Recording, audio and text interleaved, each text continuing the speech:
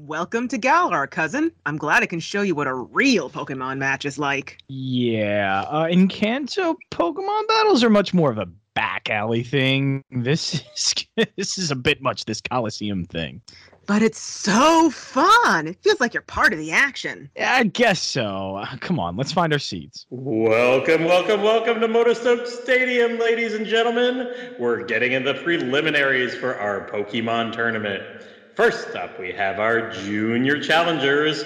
Let's give them a round of applause. Yay! Yay! Woohoo! And out come the Pokemon. We have an Oddish on the blue side, and a Licking Tongue for the red side. And the red side, wasting no time with the Gigantamax. Whoa, your Pokemon get big here in Galar? Yeah, isn't it great? It's amazing. Wait, why is everyone holding up plastic like we're at a Gallagher show?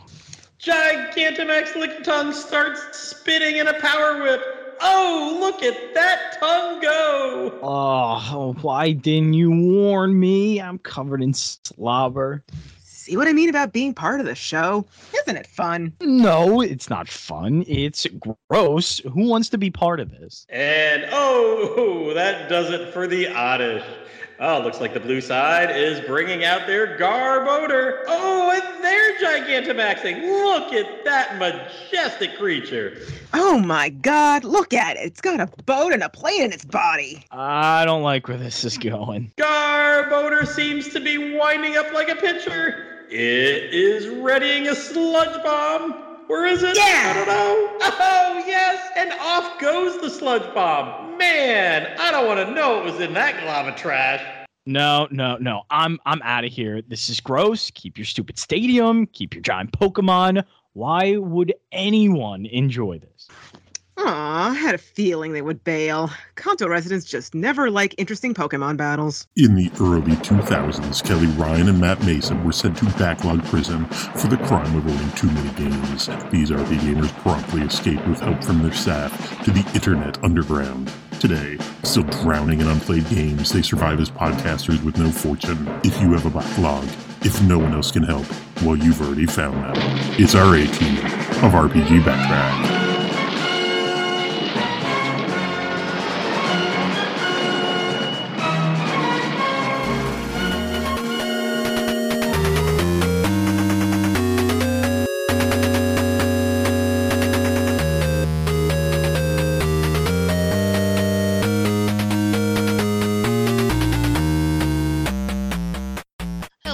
Welcome to RPG Backtrack, your regular deep dive into your favorite RPGs. We are a production of RPGamer.com, bringing you such fine podcasts like RPG Cast, your weekly news show, Q&A Quest, your weekly feedback show, and we are your bi-weekly nostalgia show. I am your host, Kelly Ryan, and the sword to my shield, my podcast partner in crime, Mr. Matt Mason. Hey, I'm just here sorting all my Ultra Balls. I am here sipping tea from a Pokemon shaped like a teapot. Well, don't throw it in the garbage. I guess it depends on whether or not it's has a stamp underneath it as to whether you can evolve it. Oh. Or is that the teacup? I think that was the teacup. I can't remember. Joining us for this very posh episode of Backtrack, we've got Cassandra Ramos. Hello, everybody. And John Jansen coming back.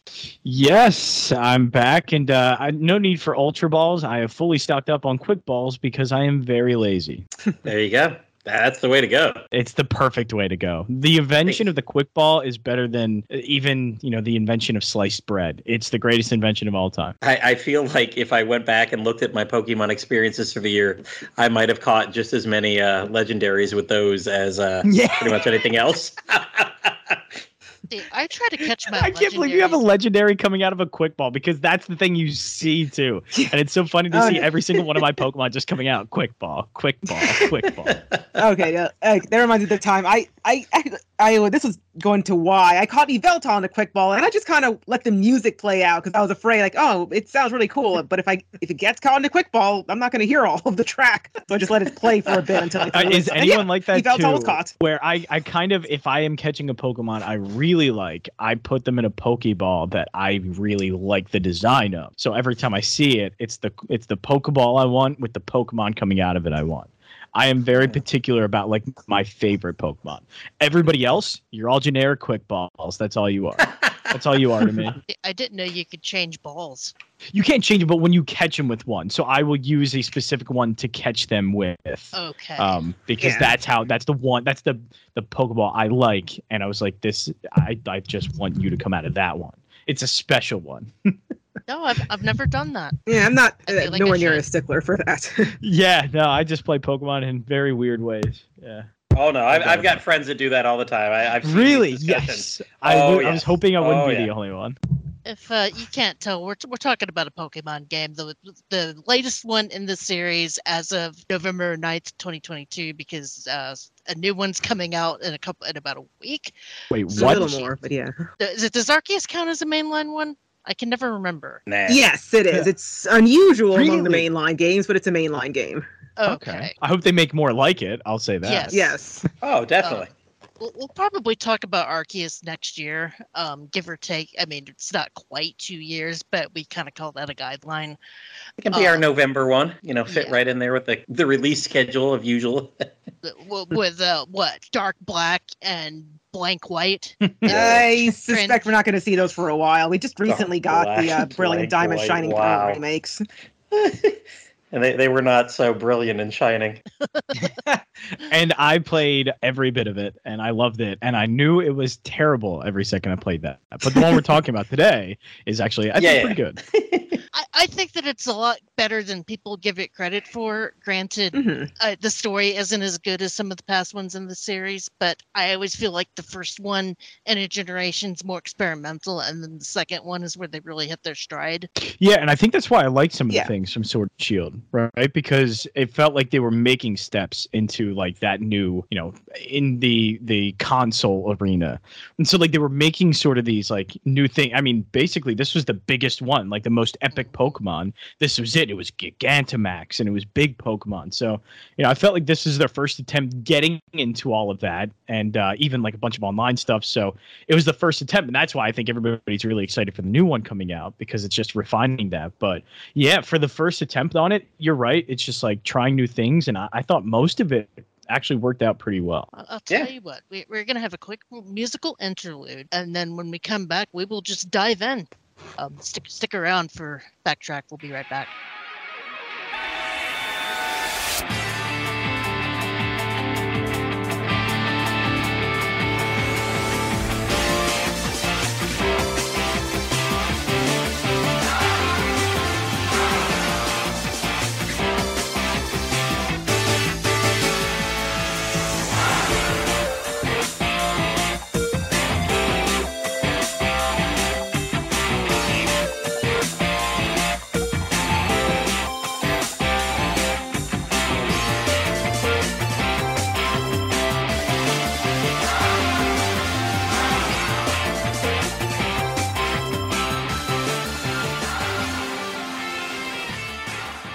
Welcome back to RPG Backtrack, where we are talking about Pokemon Sword and Shield.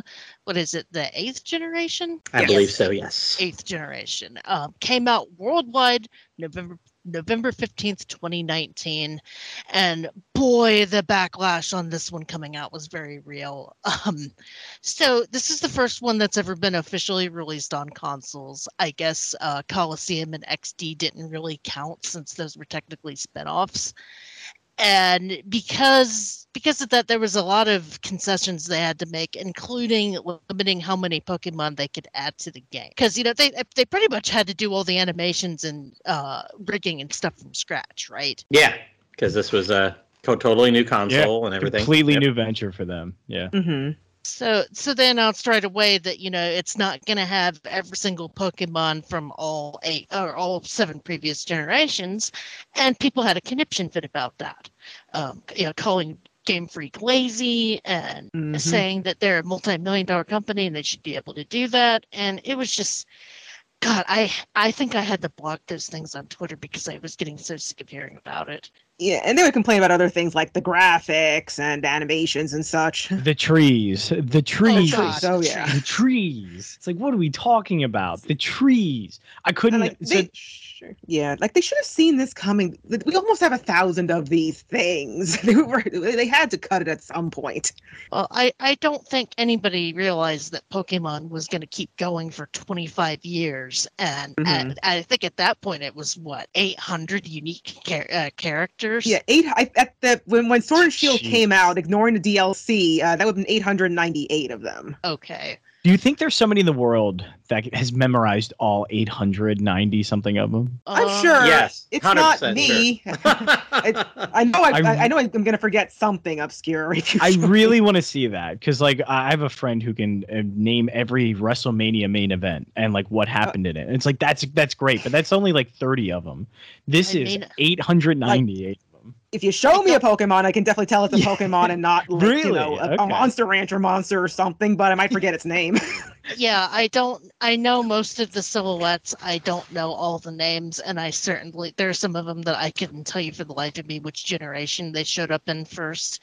No, that I can remember. I just okay, that's Gossifleur, right? What's its unevolved form? I don't remember its unevolved form anymore.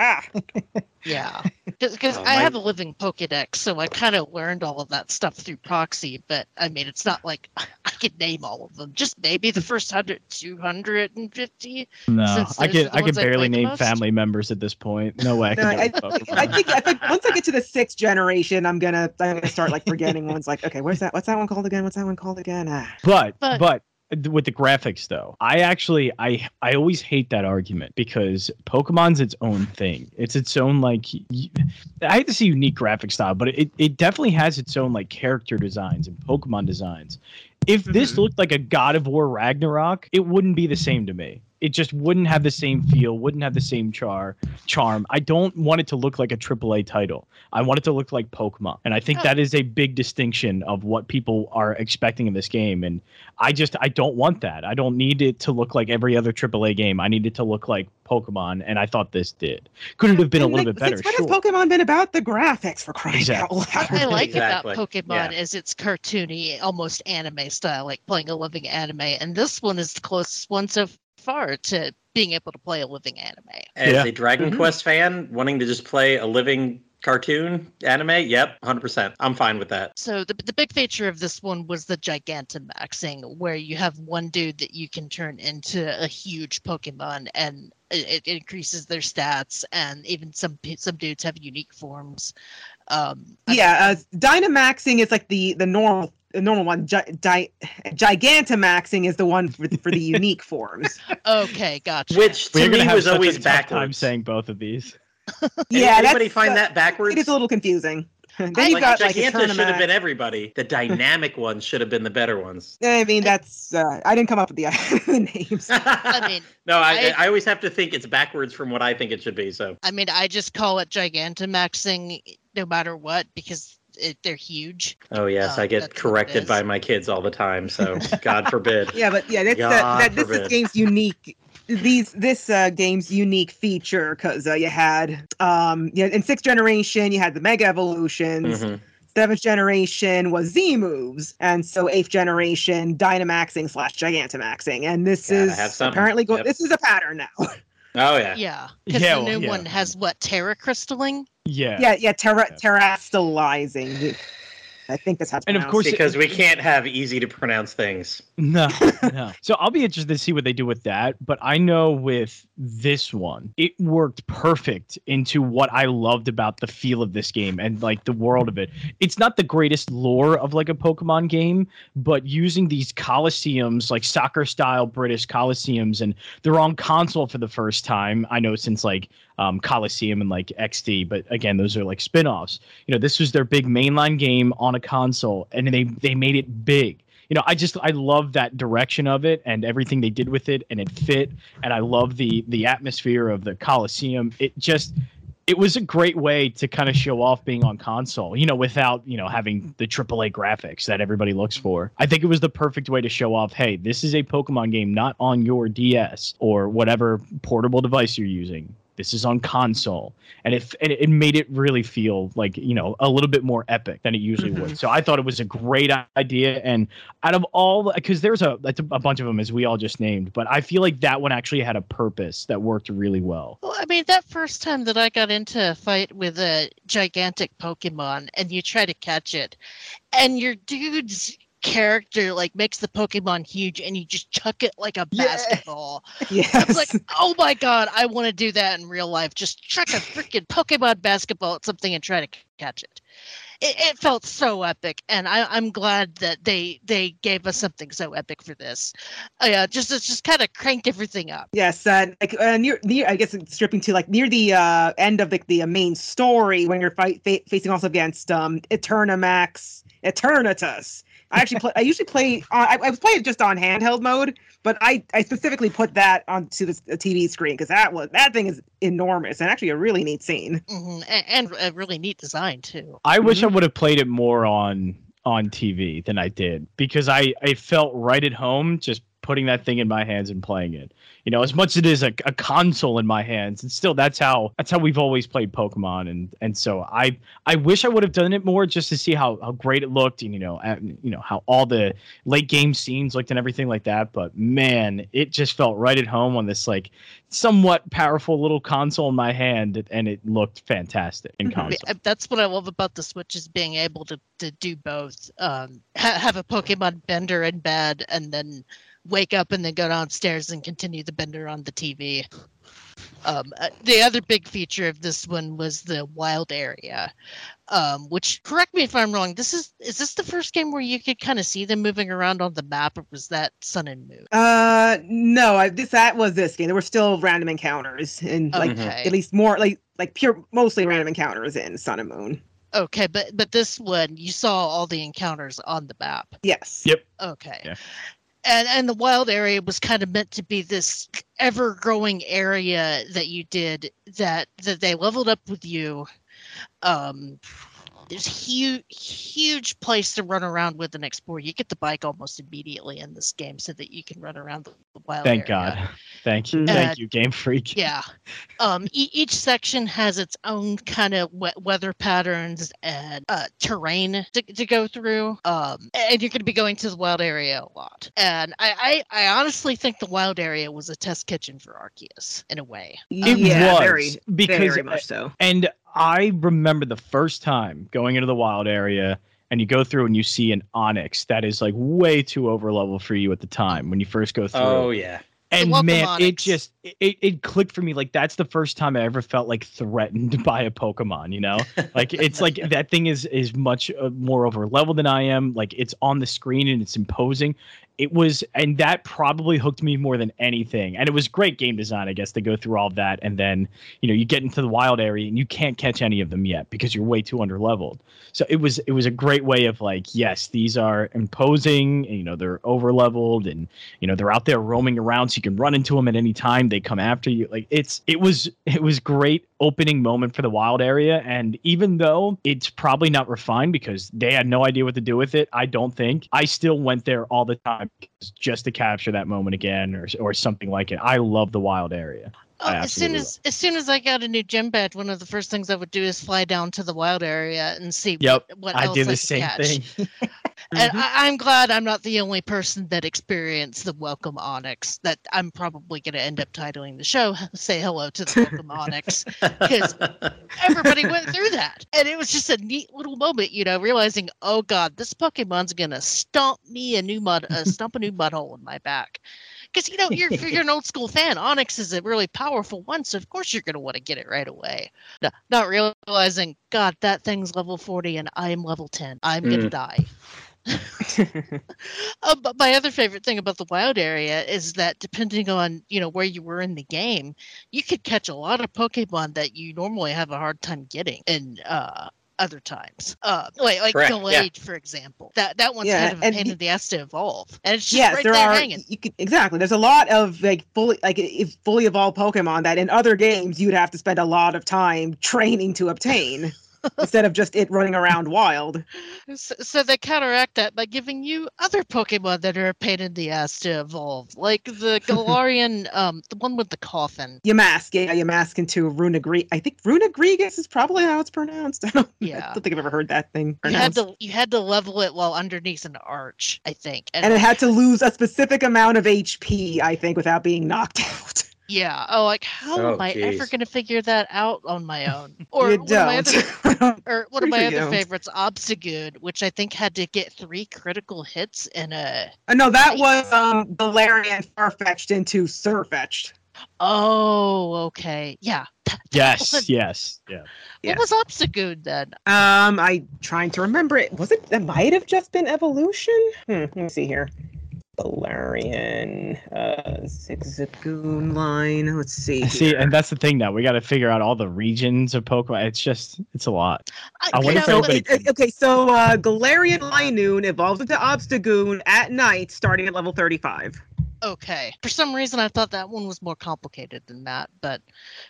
You're thinking of, but okay. Yes, this game also has a slightly new twist. The 7th generation had introduced regional forms. It had Alolan Pokemon. Mm-hmm. This game has Galarian Pokemon, but some of them don't just evolve into Galarian versions of their old forms. A number of them have unique evolutions to that regional form. So Galarian Zigzagoon evolves to Galarian Linoon and to a new Pokemon, Obstagoon, which is my favorite in this generation. It's one of my favorites too. It's just so crazy looking. I love it. You've got Mr. Rhyme. Yes, Mr. Rhyme. Galarian Mr. Mime finally evolves into Mr. Rhyme. And I don't hate it. Kind of goofy. You got a new Meowth evolution into Berserker, which is Berserker, best Pokemon name ever. One of my favorite Pokemon of all time. Because Meowth is one of my favorites. So getting to see him turn into a Steel type and basically just dominate the fights. Oh, I loved my Berserker. I have a Berserker plush that I absolutely adore. Yep, and as you mentioned earlier, Farfetch'd into Sirfetch'd. That was one that people have wanted for years. Oh, yes. And they even had a beta of evolution of Farfetch'd all the way back in Generation 2 that got cut. It took this long to finally give it one. I didn't know that. Yeah. Finally getting their due time in the spotlight. Yep. About time. I love the Galar for Farfetch'd, by the way, that it carries around a big old leak. Galarian Farfetch'd are apparently very small. Hey, Sirfetch'd has a sword and a shield, man. Mm-hmm. Yep. A lance, I guess you could say. And I think they did a good job throughout too. This was a very specific region of it's very unapologetic soccer and like British and all that stuff. So it was very unapologetic but they were able to do it in so many cool ways, like Farfetch'd, but also. I forget the fire starter. I'm literally seeing him right in my face right now. It's my favorite one. Score Bunny, yeah, the evolution, and then he's kicking a soccer ball. All that stuff was so good. And I thought, when Pokemon do like region specific stuff, like I feel like they just kind of make the design different. But this I feel like had such a focus of the area and what it wanted to portray this area to be, and it really was just soccer culture. Yeah, more so than any other previous generation. A large part of the new Pokemon are unapologetically English. Yes. Yeah, you've got the foxes, Nickit and Seevil, Fox Hunt. Yeah, you had the 007 it's Inteleon.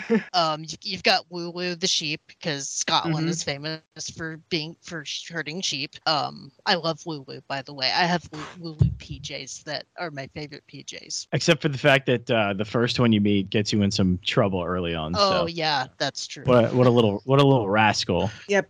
And like even the Galarian Zigzagoon line, they're badgers instead of being Tanuki. Yes. Mm-hmm. Yes. It's really, it's just so good, and I think Cinderace is the best example of that, of being soccer, and Farfetch'd was another one that was really like that. But I thought it was very well done all the way throughout. Having there's a lot of great designs in this generation. Yeah, it is so good, and I was really happy with it. But I think my favorite Britishism of this game is that the evil the team. what do you call them? The rival Team Yes. Yell. is And they basically- had like cakes and all that stuff, like this, They're all these basically- pastries. basically soccer hooligans. Yeah. Yeah, basically, they're like the Generation 7 had Team Skull, who were, you know, troublemakers, but they were not the main. They were not the main team, but still worked for them. But Team Yell are just they're just soccer hooligans. They have no bearing on what is the main story. They're just there to support Marnie and their town. Yeah, I don't know if they worked as well as like a Team Plasma, because I'm playing Pokemon Black right now, or like a Team Rocket, but no. it doesn't work well in that way. But it is a nice portrayal of soccer fans are nuts, and they put that in the game. I was like, you know what, that's a good touch. It didn't work in terms of like going through the story, because they didn't add anything to the story. It was just you had to, you know, beat like some henchmen kind of thing, or not even that. It's just like some random people, and it didn't really do much. But it was a nice portrayal of like soccer fans are nuts, and that was them. I couldn't tell you for the life of me what the plot is in this game, unfortunately. Yeah, I mean, that's the weakest part. Oh, well, yeah, but I mean, you could sum it up pretty quickly. You start on your journey, you're going to collect the 8 badges. There's the chairman of the Pokemon League is for some reason concerned about an energy crisis that's going to happen 1,000 years from the present. What the heck, Rose? Like, maybe if you lived in this world now where we're, you know, facing climate change, but 1,000 years, really? You don't think you're not going to make advances in energy production by then? Okay, so But this is another like, it's because I'm big on sports. I love sports, and this is like the other connection I made of like it was a corrupt government body for this like league that they had. I'm like, well, that reminds me of FIFA, where the World Cup is in literally Qatar right now because of the corrupt governing body over FIFA soccer at the moment. I was like, man, this is all clicking for me at the moment. Like, this is all making a lot of sense. Okay, I didn't pick up on that at all. I don't know if it was meant no. to be that, but that's how I put my spin on it. Because the main story isn't. It did some good things, and there are some details I remember of it that I liked. But it paled in comparison to everything else, which was the presentation of it and the Colosseums themselves. Like, the story just couldn't keep up with just how great and grand that was. Yeah, I mean, it was okay, and I do like the characters. The characters actually had a bit of depth to them compared to, say, Generation 6. Isn't your rival, his brother is a Pokemon superstar, and he's kind of Leon, kind of in the shadow? Yeah, your main rival is Hop, and his brother Leon is the, at the time, undefeated champion. This big ass Charizard walking around with him out of the Pokeball. Come on, man. Put that. That's a big Pokemon to be leaving out. You got to put him away. Jeez. He's a well-behaved Charizard. I love We're Charizard, angry. but like, man, after as a kid watching Charizard not listen to Ash, you know, I got scarred a little bit. So it's like you can't leave that Pokemon around. Gotta keep him, you know, in the gates. Can't do that. People seem to get annoyed that Charizard shows up in every generation, no matter what. But there's a reason. Didn't show up in Legends Arceus. Oh, that's true. I was actually I like the use of it in this one because Charizard is like the imposing, and I guess in my way of saying, like, in the anime that was a look of like disobedience, and Charizard was like a companion and obedient with Leon and this champion. So in my weird way of looking at it, it was like, okay, this is a true champion. You know, he was able to, his companion and Charizard like listens to everything he says, and they're actual, you know, buddies more than just like disobedient to one another. So I liked it. I thought it was a really, really cool Pokemon to have with the champion. No, I loved that version of the Charizard, and I loved that champion. I thought that he was really cool. Yes. The most charismatic character in the game. He was really good. Yeah, you would Yep, expect. and he has a bad habit of getting lost. Yeah. Has a sense of direction that's just utterly terrible. I hope that part of Pokemon never goes away. Just giving characters stupid shit that they have, like stupid. I mean, quirks. that's just kind of the way of JRPGs generally. It is, and Pokemon does it, I think, the best. It's great. I mean, to be honest, they really haven't had a bad rival since not Sun and Moon, Silver and Gold, because that rival was just awful. Well, this game did have Bede.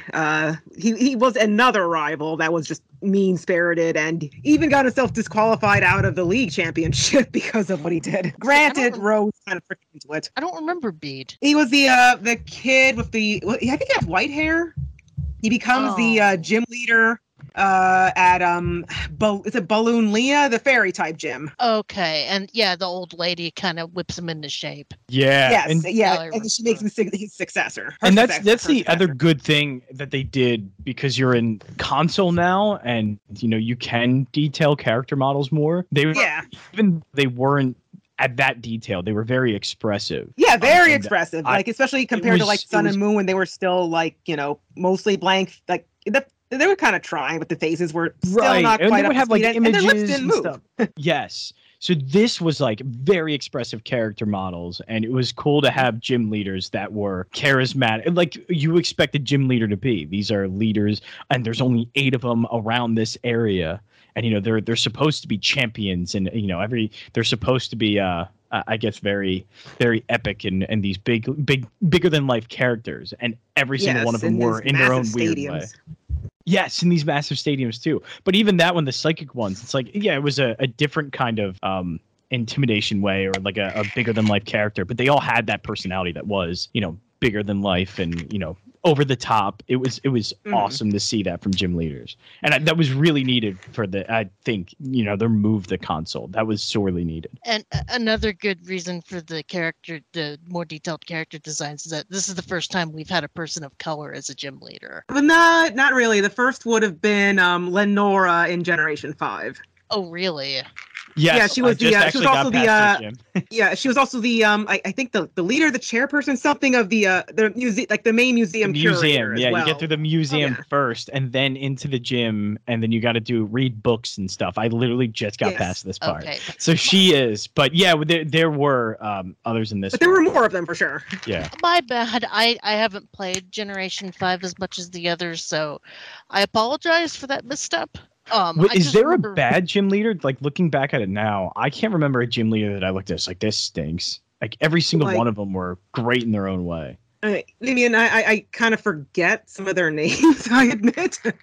Yeah, I'm going back and just looking at them all. They were, I mean, even from the start, and the start is just a sort of like simple grass one, but even that had like this spirit that you would expect from somebody that's in wildlife and a grass Pokemon. It fit really well. So even Milo, which it just sort of generic you would think, but really fit the grass Pokemon gym leader type. Yeah. So every single one of them I thought were so great. Yeah, what's neat about this like Sword and Shield is that you actually have different gym leaders depending on the version, and they had different types.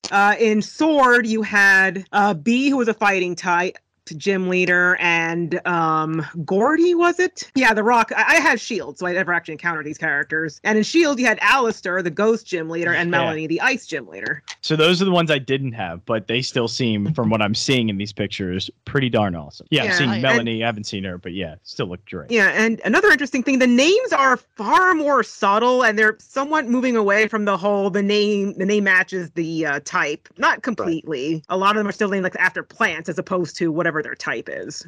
But some are like very subtle. Like Alistair is a reference to Aleister Crowley, and he's a ghost gym leader. That's interesting. I played Sword, so yeah, I got B.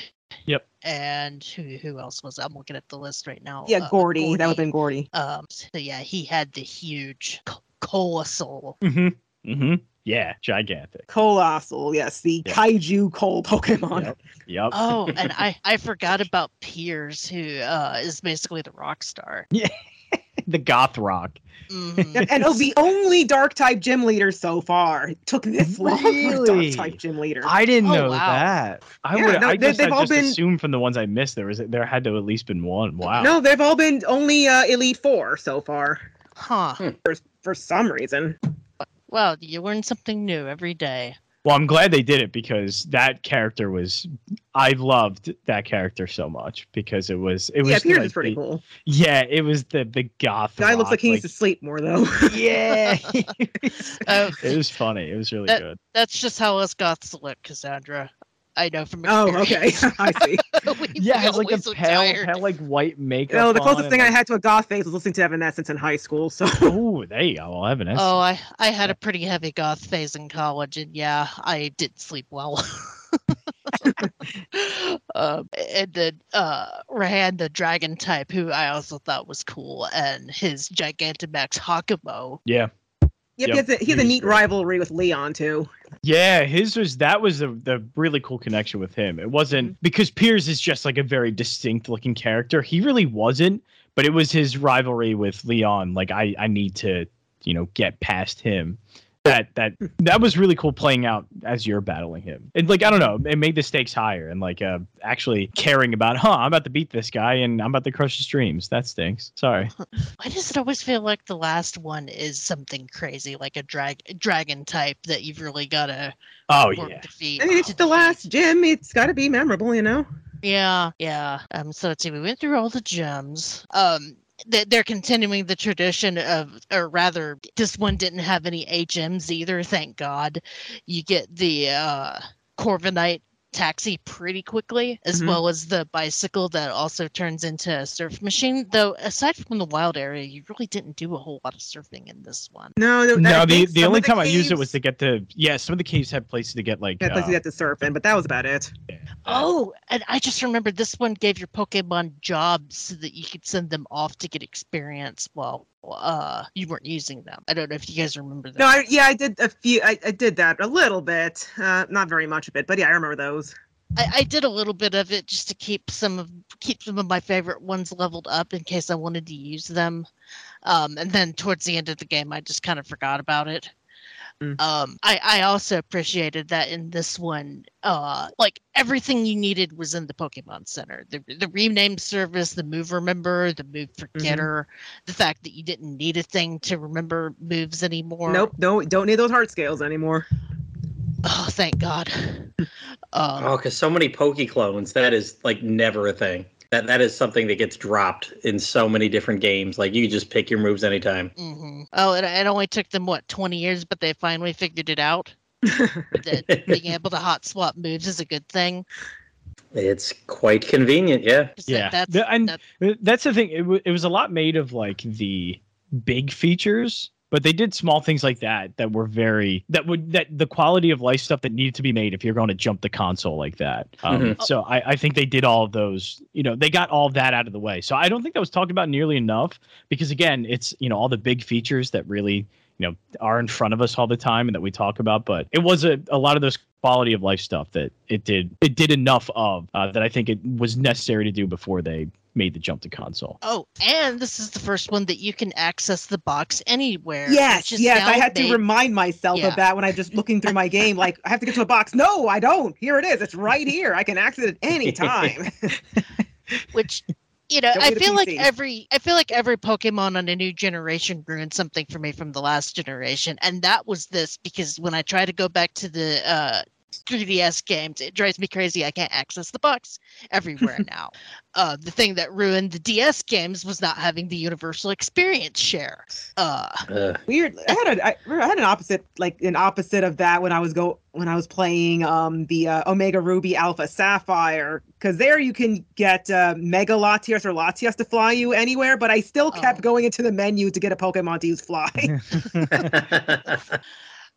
Couldn't Sorry, was somebody going to say something? Oh, sorry. Nope. Go ahead. Oh, no. That was another controversy is that this one you couldn't turn the experience share off and people got a little pissy about that. And I don't understand why. I mean, options are nice. It doesn't bother me that much, but it would have killed them to put you can turn it off on at any time. I feel like that's what we're going to get more from the new one, to be honest with you. Because I think they were trying to at least not have too many, I guess not game breaking things, but I think they just were worried about, the the mechanics itself and how it all works together.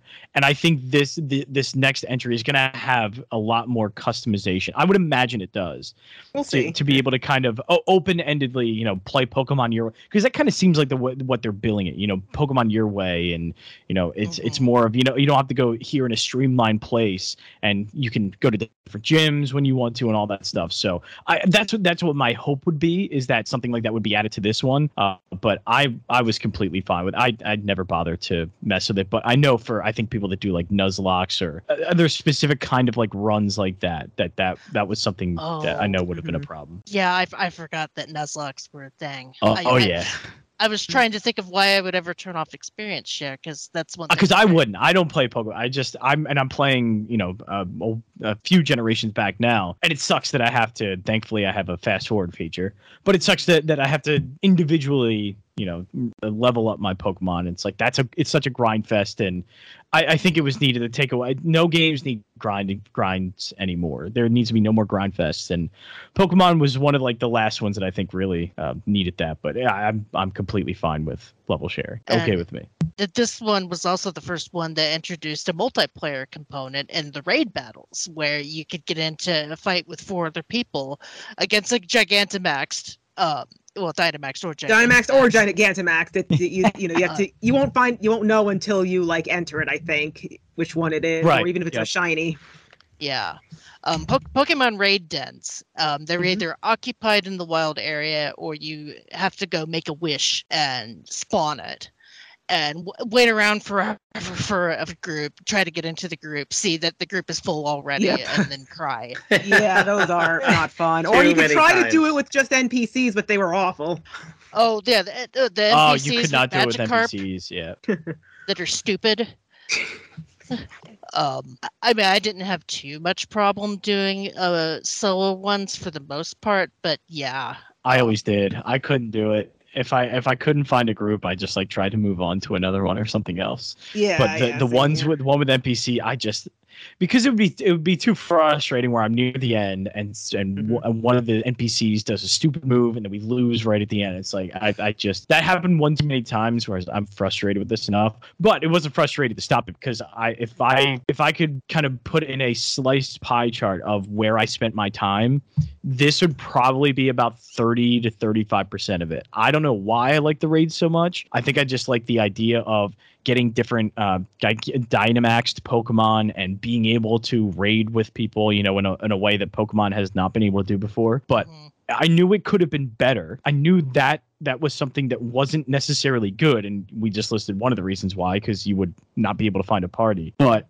I absolutely loved it, just because, like, again, it's something that I've wanted to be in a Pokemon game, and we finally got it. Was it the best? No, and it needs to be better. But for the first attempt of it, they finally at least implemented or included something like that in a game, and I was so happy about that. I think it's just like the wild areas. You know, it's new, it's different. You don't really know what's going to go on. I mean, you walk through a forest, you walk through any old route, and you're going to hit the same, 4, 5, 6 Pokemon every frickin' battle. Whereas in the wild areas, or were these, holy crap, there's dozens, if not 50, that you could encounter at any given time. Yep. So and even like weather would change, which ones were there. Yep. I just love that, how, and if you played it, that's the thing. I played it for a long time. This is probably my longest played game on Switch. After a while, you kind of understand where a lot of those Pokemon are, and it's like, okay, yes, they're here. But at first, though, and it takes a while to get there, it's like this open area of I can run into anything at any moment, at any level, and that open-ended of it was great. And then the raid battles just added that extra feature of being able to get even further into Dynamax Pokemon and also playing the game with other people. It took Pokemon, again, like just steps that it's been slowly taking, and finally just took this big leap towards raids, and I loved it. Not only that, the map kind of kept track of your Pokedex and said, hey, there's something going on in the wild area that you might want to go check out, because you don't have this yet. That was really useful when I was completing my Pokedex. Oh my god, that was so trying to build the living dex. Yeah, just so many quality of life features. It was hard to go back to the 3DS ones after this. And then what I think is the biggest improvement, the fact that instead of a third version, we got DLC. Oh yes. Especially I think after in the era of Ultra Sun and DLC, this is Ultramoon, it from now that on. was so welcome. Yeah, people had a conniption fit over it, like, oh, DLC, but I like only having to spend $30 and get 2 additional expansions that are almost as big as the, well, I want to say almost as big as the main game. 2 huge new wild areas with new Pokemon. That's And you don't have to replay the games to do it. Yeah. Yes. Bingo. Yes. Oh, Like no that was replay. Ultra Sun and Ultramoon were good games by themselves, but it felt so repetitive after Sun and Moon. I mean, Ultra Sun and Ultra Moon felt like they should have been DLC, and that was my biggest complaint about them because they came out a year later, and they didn't do a very good job of advertising that it was the same game just with some improvements. Yep, I canceled my pre-order when I found that out, like days before. I think I caught it, and I was like, no, I'm not going to play this. Of course, I played it this year, but I famously didn't. Back then, no way. I famously didn't cancel my pre-order and regretted it very much because of it. I rallied about this quite a bit on RPG Cast when that was going on, and jokes on me. I didn't do enough of my own research. Even though I read the news every week, but at the same time, they could have done a much better job of advertising that was. Yeah. Like this was not Black 2 and White 2. Yeah. Well, I mean, I guess the part of the marketing department was not to tell people that because buy the game. Yeah. I guess. They did an awesome job on their end. Yeah, Take great the for flack, them. sell another million copies. Not so much for the consumer, but Correct. I digress. But yeah. I'm perfectly fine having the expansions as DLC, and the fact the expansions had more Pokemon in them. They had more remixed version of Pokemon, like the Legendary Trio. That was awesome. You had different Reggie forms. Regieleki, or was it Regieleki? Regieleki and Regidrago. Yep. Oh God. Yes, and at least in the second one, Crown Tundra, actually, I mean, it's not like the best story or anything, but I was pretty engaged with it. And for the first time, an actual Pokemon with a personality in Calyrex. Like, he talks to you, albeit he does it by hijacking another character named Peony. It's a psychic type, so it takes over his mind and can talk to you that way, but you'll Isn't find that out what they more do in the about anime it. all the time or in the movies? Well, most of the time they're just telepathic, but I think he's supposedly Calyrex is like so weak that it can't even use telepathy anymore. So it has to like take over somebody's. But apparently, it's easier to take over somebody's body and talk through them. Whatever. Then just can't project this straight into your brain, but I can go straight into his brain. Yeah. And use his mouth. Maybe he's a little weak-brained. I mean, yeah, but yeah, you go to the Crown Tundra, which is supposed to be like similar to Scotland, I think, at least in some respects. And you find this guy named Peony. You later find out he's the brother to Chairman Rose, and he's really how do I put this? He's just like very enthusiastic. He embarrasses his daughter, which is funny. He definitely gave me dad joke vibes. Yeah.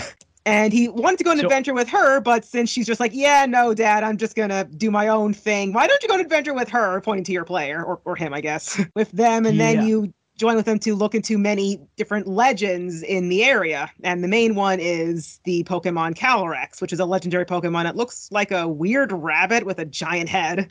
Yeah, that giant head was creepy.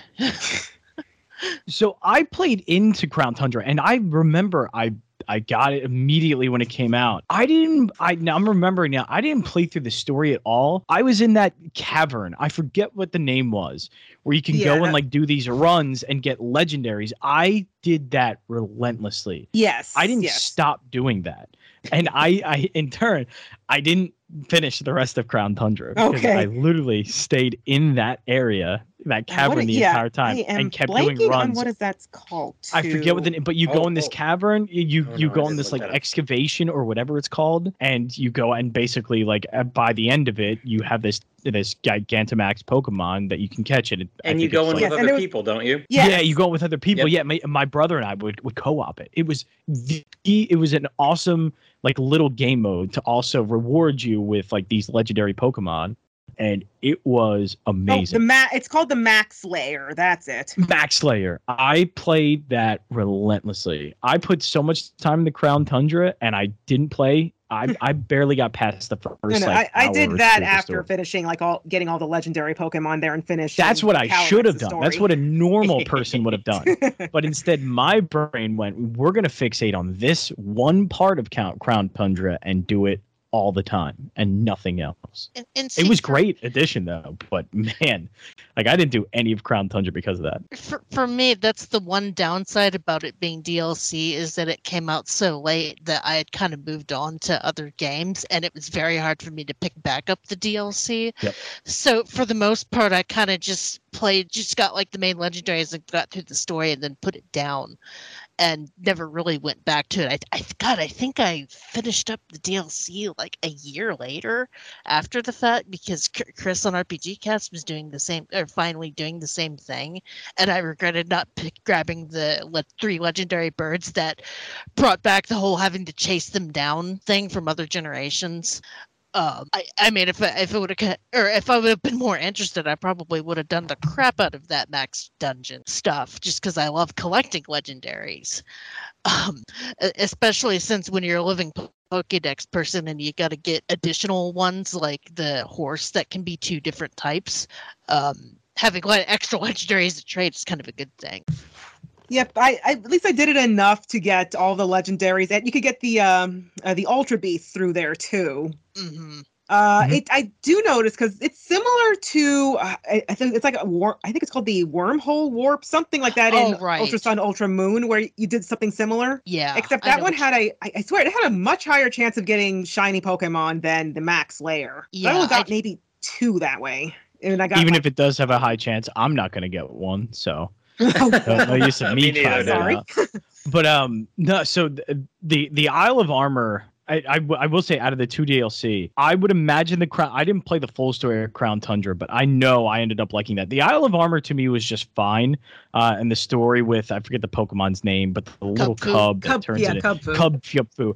I think that was okay. It just felt like more of a here's more of the same. And Crown Tundra finally felt different. That felt like a whole expanded new mini game within, Pokemon's Sword and Shield's kind of story and all that. Isle of Armor just felt like a small kind of extension of the wild area, and Crown Tundra felt like much more than that. And I felt like I played Isle of Armor a little bit more because I like the wild area so much that I wanted more of that. And it also had a mini game where you had to go find 150 Digletts, and I got determined to do that. Yes. And the only thing did you find them all? Yeah, I found them all, and the only thing you got for it was another Diglett. Yeah. I think it was an Alohan Diglett though, so at least it was a different one. Yes, you could. If I did that only to get another Diglett, I would swear off Pokemon. Well, forever. you couldn't keep those Diglett. I think they belonged to somebody. Right? Yeah, they would return to a certain person or area or whatever. But if all I got in return of that was another Diglett, I would have been so mad. I wasn't really mad. It's more I don't know what I was expecting with this. Yeah, same here. Just okay, I finished it. Oh, sure. All right. That's on me. Plus, I'm one of those people that you give me 150 things to find, I'll go find it no matter what, just because I'm weird like that. And then I don't know if this is considered part of the Sword and Shield thing, but about a year later, not even a year later, I want to say about 6 months later, that's when they released Pokemon Home. That is an upgrade of the bank that you could use on mobile and your Switch. The only sucky thing is that to get the best version of it, you have to pay for it. Yeah, pay yearly too. I'm subscribed to that. I have well over a decade of Pokemon I don't want to lose. Yeah, I'm subscribed. You can use to it for too. 15 or 20 Pokemon. We're the cheapskates at my son and I use it to I trade wish Pokemon I would have back done and forth. that. I wish I could. I never have gotten into storing my Pokemon in that way. I don't know. Neither have I. I have thousands of the things. How many do I have now? Let me see here. I had the box back in the day. I did Pokemon Bank back in the day, which was $5 a year, and then $20 a year for the Pokemon Home. It's crap, that's like a month of fast food. Okay, so all Pokemon, I have 1,790 in Pokemon Home. Oh, let's see Wow. how many I have. Wow. I probably have a metric butt ton. What does that translate to in a... we don't use metric here in the United States, so translate that for us. 1,624. Oh, you're pretty close. Wait. I was going to say, how many do you have? 1,700, right? Yeah, 1,790. Oh, wow. Look at that. You guys are less than 200 apart. I have 0. I have about 7. Ooh, nice. Okay. Some of these Small go, baby steps, you know? Yep. Some of these go all the way back to Ruby and Sapphire. Yep. Yep. My oldest Pokemon is a Blaziken that for some reason I can't remember anymore. I named after a character in Excel Saga. I want to say that my Mew is from the original Toys R Us giveaway, where I had to like stand in line for an hour with 7-year-olds and felt very awkward. Oh, I remember those. And it wasn't like a distribution event like with the DS where you could just download it. They had to like connect to your GBA. You had to have a burner to trade, and they only had so many of them. Don't ever complain about mystery gifts again, kids. You don't know what it was like back in the day. Just the fact that I could actually get a Mew was a godsend back then. That was for Fire Red and Leaf Green a long time ago. And yeah, Pokemon, man, it's been an obsession for me for 22 years. 23 years, give or take.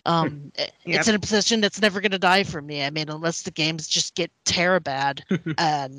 Unless they turn into SMT. Oh, God. I forgot about that. Yeah, I don't get obsessed in that way. I hate to say it is easy, but it's just familiar. And I just like when the familiar is, there's new added on to that. But no matter what, and even it's going to happen with Scarlet and Violet, it's going to be way different than any other mainline Pokemon game. And there's still going to be like these familiar aspects that I just love diving back into. Like, yeah, the formula sometimes, like, I get fatigued by it. And if I was playing over and over again or these series back to back, it'd be annoying and I would hate it. But like, it's always one that, man, if I don't know what to play, I can pick up any Pokemon game, play it all over again, beat it within like a day, and be able to move on to something else. It's just always a really nice game to go back to. And I even did that with Sword and Shield once too. I actually restarted and like did a whole other thing because I wanted to play another Pokemon, and I was just at that point of I just play something, and I did that. So I just it always fits nicely into kind of what I want to play and what kind of games I want to play. And it always fits nicely into that, like a very cozy, like familiar thing to go back to. 100%. Like, I'm about 1,700 Pokemon in my home, less than other people on the podcast. But, anytime a new game comes out, except these, but we'll talk about that later. I grab it. I'll play it, put my 2-3 weeks in. I have that fun. It's familiar. It's great.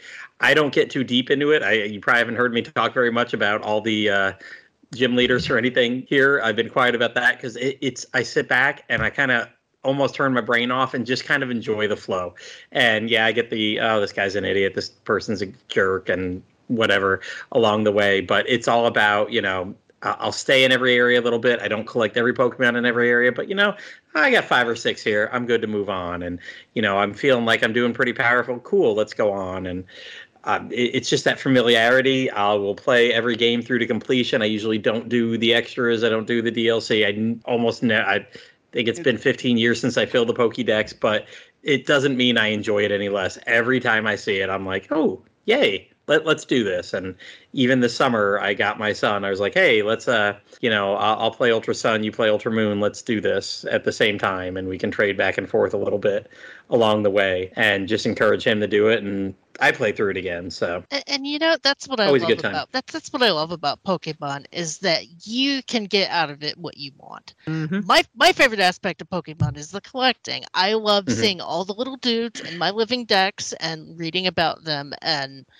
that's my favorite part. You just like playing through the story and just fighting the cool mobs. There are people out there that like doing professional Pokemon raising. I was about to say competitive Pokemon is a big thing. I only kind of courted it kind of here and there. I almost never go through with like going to tournament or anything, but I I've try dabbled in it in doing the it past. and then I get bored. Yeah, mostly I just use these Pokemon for like whatever the equivalent of the battle tower is. Yeah, that's how I do. A lot of how I do with the IVs and EVs and stuff. I mean, it's And then so there's but Nuzlocke it is for so much easier to do it in these games. You Oh, yeah. you don't have to worry about breeding as much. If you want to make your starter the best it can be, you can do that now with items without having to just hatch an entirely new one. I did that with my Score Bunny to Cinderace. Her name is Spensa, and like she has her hidden ability. IVs are maxed. EV's maxed, best attacks, like, and she can Gigantamax. All that from without having to, this is my starter. It's pretty amazing you can do that now. Yeah, I'm a big fan of that. And because I'm the type of JRPG player that will be one person the entire time and max out one person because that's the one I play. And so it's the same thing with the starter. I like using the starter and basically maxing out everything I can. So that was I liked that I was able to do that because I that's the one I get attached to the most. That's the one that's always never going to leave my party. I'll swap in and out, different types. And, I even do like, I've used this Pokemon long enough. There's a new one I caught that I've never seen before. So let's try it out. But the main one, my starter, will always stay in my party. That'll never leave. Well, it's something new. Like, yeah, I've got, what is it? I don't think they were in this one. Abracadabra and Alakazam were not in this. And that's like somebody that's in my party in every game. But, other than him, like it's usually I'm like, okay, who's new this time? I'm not collecting everybody anyway. I'm collecting what goes along. And honestly, 90% of Pokemon are just going to fall by the wayside, as you were saying earlier. They're just, they're the fodder to fill out the Pokédex. And, but, every so often it's like, oh, there's a new one. Like I've not seen this type. I haven't had one that kind of looks like this, and why the hell not play with an ice cream cone for a while? I mean, I have my favorites like Zangoose and pretty much any cat Pokemon. As you all know, I love cats, and I have to have at least one cat Pokemon in my party at all times. And in this case, it was Berserker, just because he was my buddy the whole way through. And I have my other favorites, and when I play a new Pokemon, I try to restrict my party to maybe my starter, my cat Pokemon, and then I try to do all new ones. Just so that I can kind of experience them. That's me. I insist on a party of new Pokemon every generation. Yep. Like maybe I might kind of put it temporarily in older Pokemon, but it's got to be the new ones. For a while, it's even a stickler about not even something that evolves from an earlier Pokemon. But well, as the series goes on, it's a little harder to do. Mm-hmm. I try variants too. I try and stick with the early ones to like evolve all of those. Like I had a Corviknight, I had a Thievul, I had all the even Obstagoon. I was like, that is an amazing transformation or an evolving of Zigzagoon. Like, love it. So yeah, I try and add new ones, but I'm not gonna get rid of Yamper. Like Yamper's just I love little dog corgi Pokemon. So yeah, it's always hard for me to let go of the early ones because I mean they're very well designed. They're there for a reason, pretty much. Oh, I forgot about the Corgi. I love Corgi. Oh, yes, yeah. Yamper. I wish that Bolton's a little more generic looking compared to other dog Pokemon. Another Britishism. Yeah. I've seen people joke about the Queen, there being a Queen trainer with 2 Corgis. And God. Is that the Yamper connection? Is that why Yamper's in? Yeah. Yeah, because the Queen famously raised Corgis. So like a million of them, yeah. And Corgis are a mostly British dog. I'm pretty sure, or they originated from Britain. At least one. I assume the Welsh Corgis are from Wales. Yeah. I assume. You've got the Pembroke and you've got the Cardigan, and I think it's the Pembroke that doesn't have the tail. Because at one point I really wanted a Corgi, but it's hard to find breeders here, where I live. So then you just catch a Yamper and raise it. Yeah. Yeah. And keep it in Pokemon Home. Yep. Hey, I mean, if I could keep my actual cats in Pokeballs, I would probably have 1 million cats. And store them in a PC. And just get out a new cat every day. but then that makes me think about, well, what about Pokemon dying in Pokeballs? You know what? This is getting too real. Yeah, I assume they're just suspended animation, but that gets into weird territory. See, like Pokemon started doing that a little bit. It's doing it in Pokemon Black too, of like the morality of putting a Pokemon in a Pokeball and having them fight. I'm like, man, like I get it, but also like I'm just trying to play the game. Like you're still early on, exactly. right? Yeah, and so like I love how this one was just straight up. We are fighting. This is a sporting event, fighting Pokemon. It was like, yes. It's like, don't tell me the morality of it. Like I get it, but these are just like, I'm in a fictional world where Pokemon fight. Just let me do that. And this game is like, yeah, we're gonna have you do that in a Coliseum, and they're going to be gigantic. Have fun. It's like, cool. That's great. Good for that's fantastic. It's exactly what I want. Just try not to think too hard about that Miltank that's your steak, or Tauros, or Buffalant. You know what? I'm thinking too hard now. Do we have anything else we want to bring up before we take a break and do the roundtable? Did anyone do the picnics? Did anyone do that stuff? Oh, yeah. Yes, I love the picnics. Oh, hell no. I was trying to get into it because I was like, I would love to interact. No, I do those often. Pokemon. I like it when my Pokemon like me, so I always do the affection stuff. Yeah, I did a little bit. I feel like that's the one where it's like, man, this just needs to give me more of an incentive to do this, and I feel like that's going to happen in the next game, which it's like it is a slower way to do it compared to the beans in the 7th generation, or even Pokemon and Me. I mean, part of why I do it is because it does give you an EXP bonus, and it helps with your survivability, because if they're best friends, then they'll survive some hits with 1 hit point. And the idea of playing with a Mewtwo with a cat toy is just hilarious. Or using Eternatus, the giant skeletal alien dragon. I know, that's the funny thing. It's like you would have your legendaries in there, and you're playing fetch with this like legendary Pokemon with a sword with an in its Eldritch mouth. Abomination Pokemon. Yeah, right. Yeah, like no take, only throw. Yeah, and I also like doing picnics with other people in the game, and I sort of appreciated that there's this one lady that has a camp full of Meowths. Several regular Meowths galore and Aloha, and I'm like, yep, that's my lady. That's gonna be me in the Pokemon world.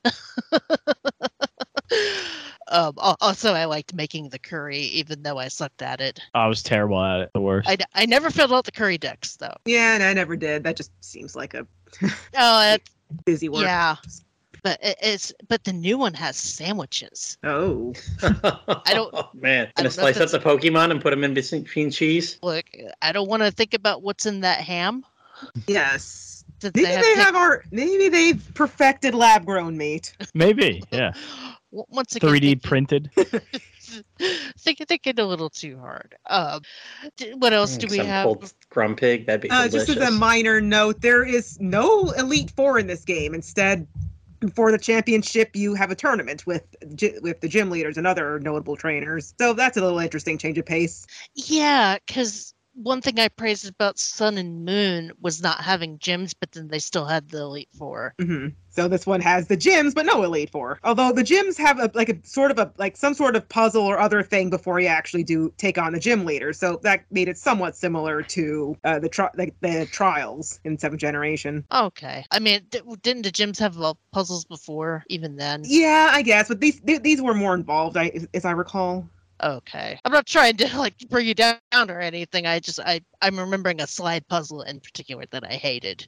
I think that's probably Diamond and Pearl. I think if that's the one I'm thinking of. Oh yeah, sliding on ice. God, I hate puzzles like that. The worst. Well, I think we're ready to put a bow on this and then go into our roundtable where we get into our personal thoughts about each thing, our favorites, what we were doing in our life, that sort of thing. Unless we have anything else we remember. Oh, one thing I just now remembered, and then we can move on. I liked how the fossils worked in this game, where instead of just reviving one fossils, they were combined with other fossils. Oh, the poor things look like they're in agony. And that raises so many questions in my mind, because I always thought the fossils were like in Jurassic Park. They cloned them, but this... Well, it's a. I wish you could create the whole versions of the Pokemon. Like, Oh, I wish you could have too. I thought that they was going to do that in the expansions. yeah, but they didn't. What's funny to me is that apparently that really happened in a lot of paleontology circles back in the day. That they combined different fossils, not that they brought them back to life and created Frankenstein monster abominations. Obviously, but there's our next Jurassic Park trilogy plot right there. Now we're just putting them together. Having a raptor on top of a T-Rex's body, and it better be able to fly. Yeah, just when I thought I was done with Chris Pratt, you guys have to bring him back in. No. New trilogy, new actors. Okay, nice. So Chris Pratt again. Okay, nice. He can come back for the last one where they get the whole gang back together yet again. But the amusing thing about the lady that does that is that she has mismatched socks, and it's a detail you don't. Her name is Carolus. Yeah, she's Carolus. So it's like not only did they lean into the joke, but they lean into it hard, and I gotta give props for that. I love stuff like that, the little details. Okay, I think we're ready for the round table.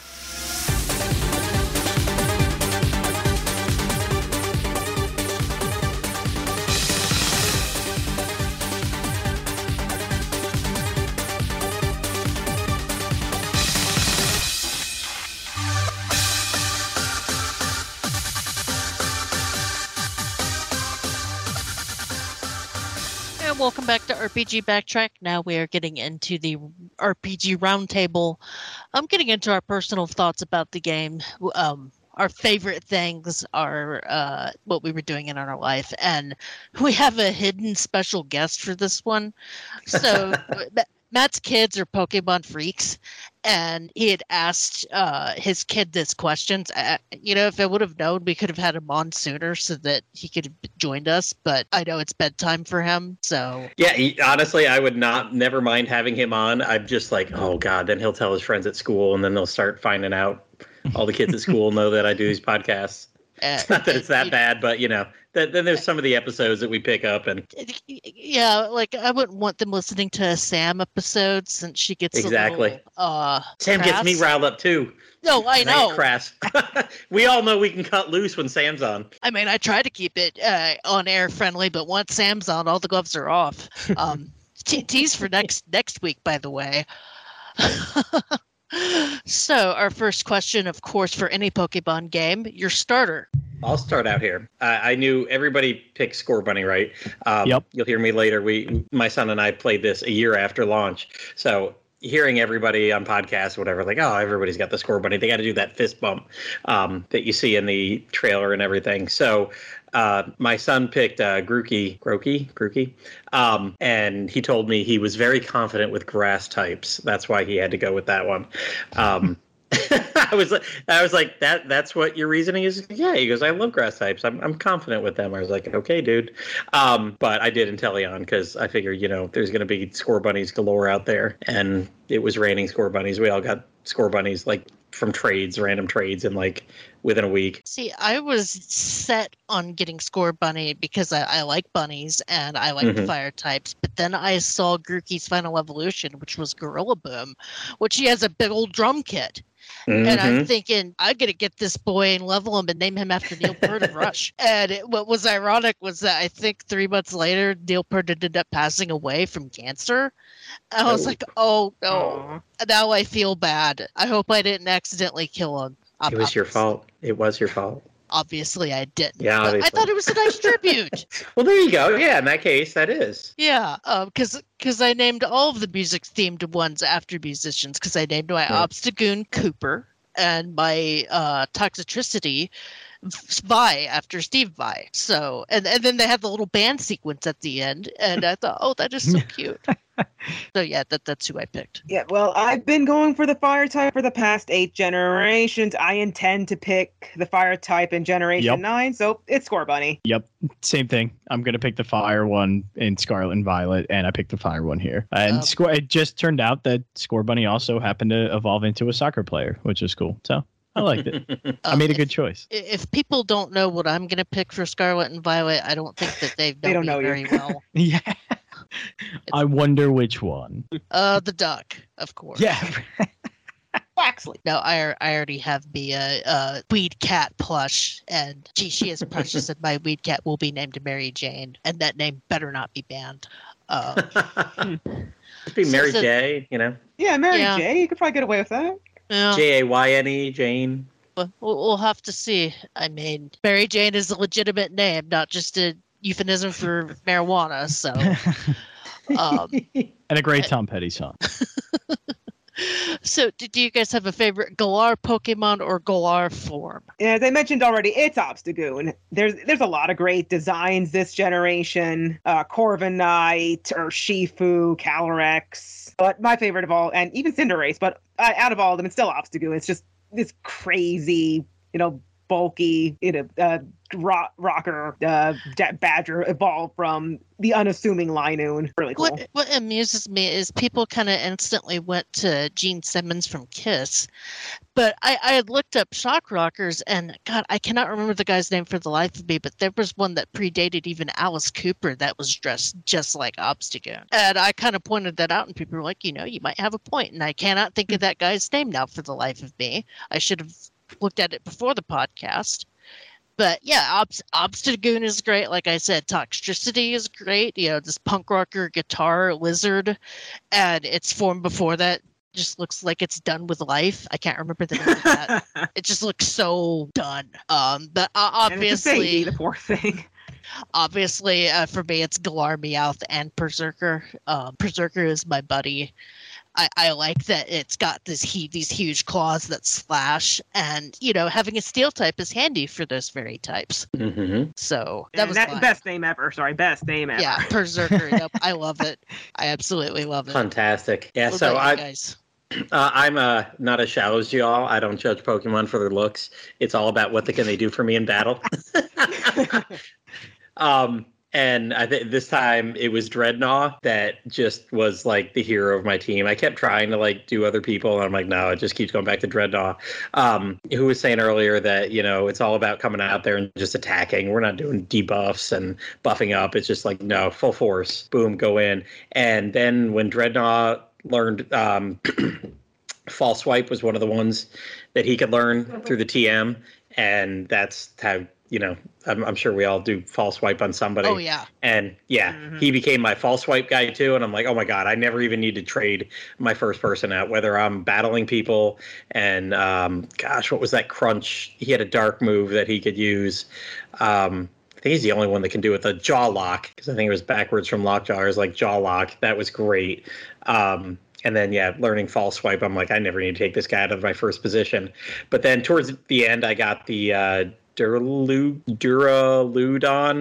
It was the Steel Dragon that's got looks like a bunch of polygons.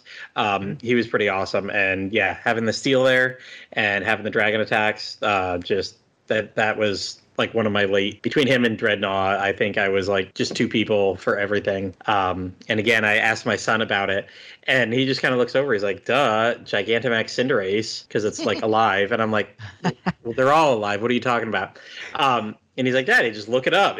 He's standing on top of this huge fireball, and the huge fireball's got a face on it. And I looked it up. I'm like, oh, dang, I never saw Gigantamax Cinderace. So, yep, he loved him some Gigantamax Cinderace. So you would think after years of Pikachu lookalikes that I would not fall in love with another one, and you would be wrong, because more Pico, it's a batshit crazy Pikachu, and how can you not love that? It's electric, it's dark, it's completely useless in battle. I kept it in my party for way too long before I went, I'm losing with you, go away.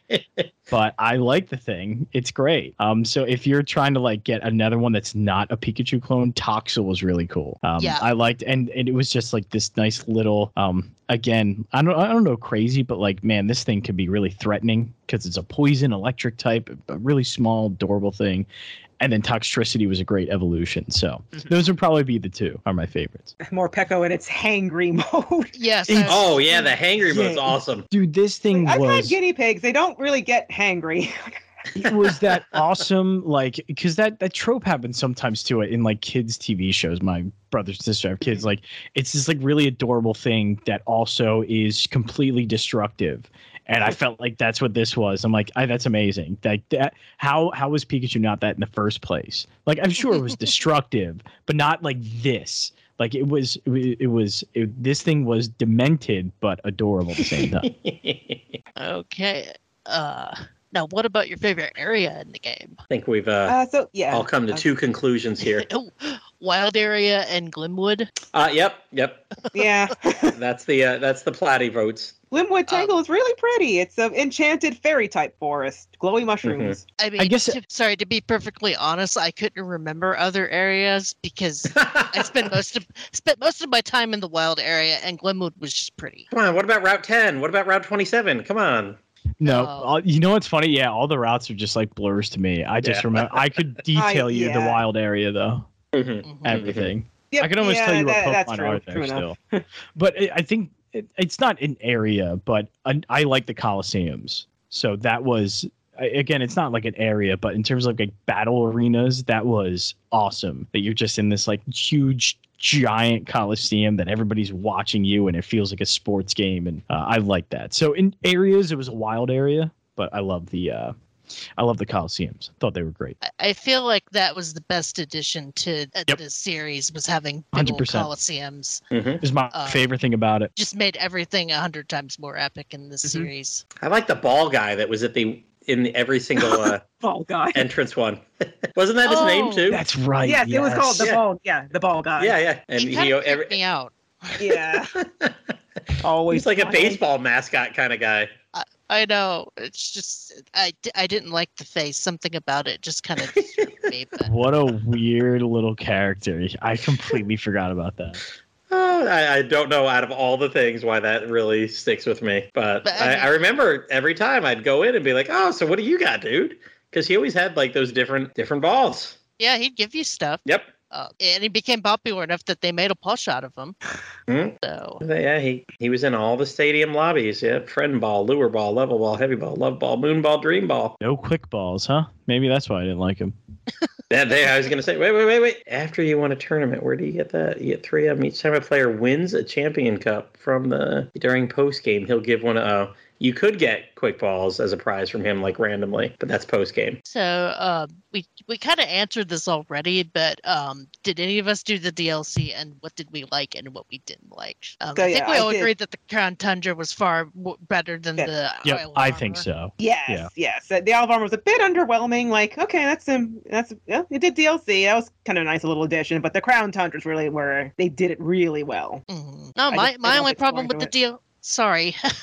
My only problem with the DLC is that it came out too late for me, but that's a me problem. I always have that. I mean, crap. We're like, 2 DLCs into that Final Fantasy Souls game, and I haven't touched either of them just because I had moved on.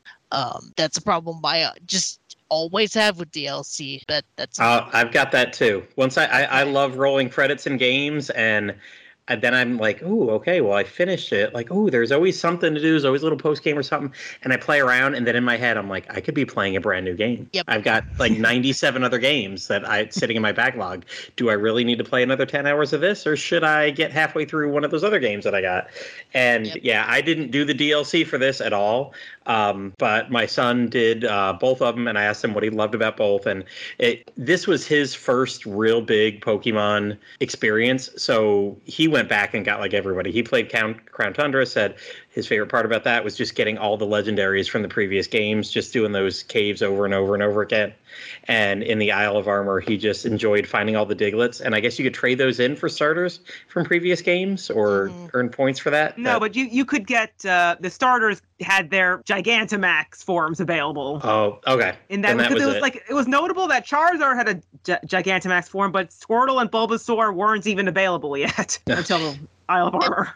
You could also do something to get the Alohan starters, but I couldn't tell you for the life of me what. I just ended up with a Rowlet. Yeah, I remember that, but I don't remember exactly how. There was a lot of like quests. Isle of Armor did let you make any Pokemon it's Gigantamax version, although you would have to collect these rare mushrooms scattered around the island. Rare mushrooms and rare honey. Mm-hmm. And rare honey, Breath of Honey too. Yeah, it's kind of a pain in the ass, but it's doable. Mm-hmm. I did make my starter, a Gigantamax version, and I think that's the only one I did. And I went out of my way to get at least the Dynamax versions of the ones I just didn't get from like a raid at the time. It took a while. It'll be faster. Raids or this method. It turned out collecting mushrooms was faster. Another thing of note, they did eventually put the DLC on a cart and then charge $90 for it. That's the one I bought. Yeah. It's like, well, you could have given a little bit of a discount, guys, but whatever. It's nice to have DLC on a cart because, you know, game preservation and all that. I just wish it would have been a little more affordable. You know what? Was it you guys talking about it on RPG Cast that I was just listening to a whole thing about game preservation and the stuff on the cart. And then somebody mentioned, like, you know what? That's all a load of crap because how many of these things come out with day one edition patches and in 10 years it just won't have the patches and might be a buggy mess that just doesn't work anymore. Even though you have the cart, even though you have the cartridge, just could be a mess. And I was like, oh, damn, I didn't even think about that. I don't even want to think about that. Let's not go down that. We'll go there. I mean, you do have second pressings of discs that might have that stuff. Well, I mean, at least for the Pokemon games, this will have had a year's worth of the patches put onto it. At least I think they do. I mean, just I agree with you. It's something that when I start thinking about it, my eyes cross, and I want to crawl like, into a corner. Could that be bad? I don't know. It's like, you know what? I appreciate games that do have physical releases for that reason, but that's just. So we all agreed that DLC in Pokemon is a good thing and not the abomination. Yes. We don't need third versions. The DLC's fine. Yep, I agree. I mean, a sequel maybe once in a while, like an actual sequel. I wouldn't mind a sequel like Black and White too, just because that did not feel like an expansion. As far as DLC, as long as it's priced affordably and has more stuff, I'm good with it. I just need it to come out sooner for me to be interested, apparently. Anyway, so did you guys have any proud I got you moments or Pokemon that you worked hard to get or Pokemon that made you want to throw your Switch across the room? All right, since I threw this question in here, I'll go first and tell mine and then tell my son's. Really, all I wanted was that damn Rainbow Galarian Rapidash. Like so bad. So I bought Shield initially and then got Sword just a tiny bit later. So I was playing Sword. My son had Shield and the Galarian Rapidash and Ponyta's on Shield. So one day I was like, listen, I really want this. My son hadn't caught one, wasn't really interested in going and playing around for it because it's got like a stupid 10% chance of appearing in the Glimwood Tangle. So I was like, okay, I'm going to go do it. And he's like, sure, Daddy, just play as me, go do it. So I did, and he didn't have enough Pokeball. Like, I finally met one, and then realized, like, he didn't have enough Pokeballs. Or, like, he didn't have a good party to do this. Like, he hadn't done false swipe on anybody, and I'm like, God, I haven't taught my son anything. So I think, out of that 10% encounter rate, it took me about 3, maybe 4 encounters of going back and forth to town to get more Pokeballs and come back and try to set up something better with somebody with false swipe, because I went and was like, okay, I'm going to go buy you false swipe. You need to get this. And so going and getting that and then getting it. And my son and I, back then, this was like the first game he really wanted to play on the Switch. So I hadn't even in 2019 made accounts for everybody in the family. So he was playing on my account on one Switch, and I'm playing the other version on my account on the on my Switch Lite. We couldn't trade with each other because, and we couldn't play with each other. We couldn't trade with each other because it was both under my user. And by the time we realized this, we're both 10, 20 hours into the game, and I'm like, crap. Since then, Animal Crossings came out, and that became a huge thing in my family. So everybody had to get their own user and everything, and we got the whole family plan now. So this time it will be a lot better. But yeah, we had to do the whole Pokemon Bank thing where I had to put that in the bank on the one Switch, take it out of the bank on the other Switch. And that was later, so I didn't get to do it like right away. It was But talking to my son, I asked him this question. I said, what was like the most proud thing that you did? And he's like, remember when I spent like 50 hours trying to get Regidrago? He was absolutely obsessed with the Reggies, and he went through the whole Crown Tundra and the Split Decision Ruins, I think, are where you had to catch the Reggies and then put them on the rocks or put them in the different things to open up, and you could only pick one, either the Regidrago or the Regieleki, right? Mm-hmm. Yeah. So he picked Regieleki, and then just like a couple days later, he's like, man, I really wanted Regidrago instead. And I was like, I'm not buying the DLC for mine just to go through and do that. You've got it on your cart. You know, whatever. So he finally just decided, once we set up the profiles a couple months later with everybody's profile in the family, he's like, I'm going to play under Mommy's profile.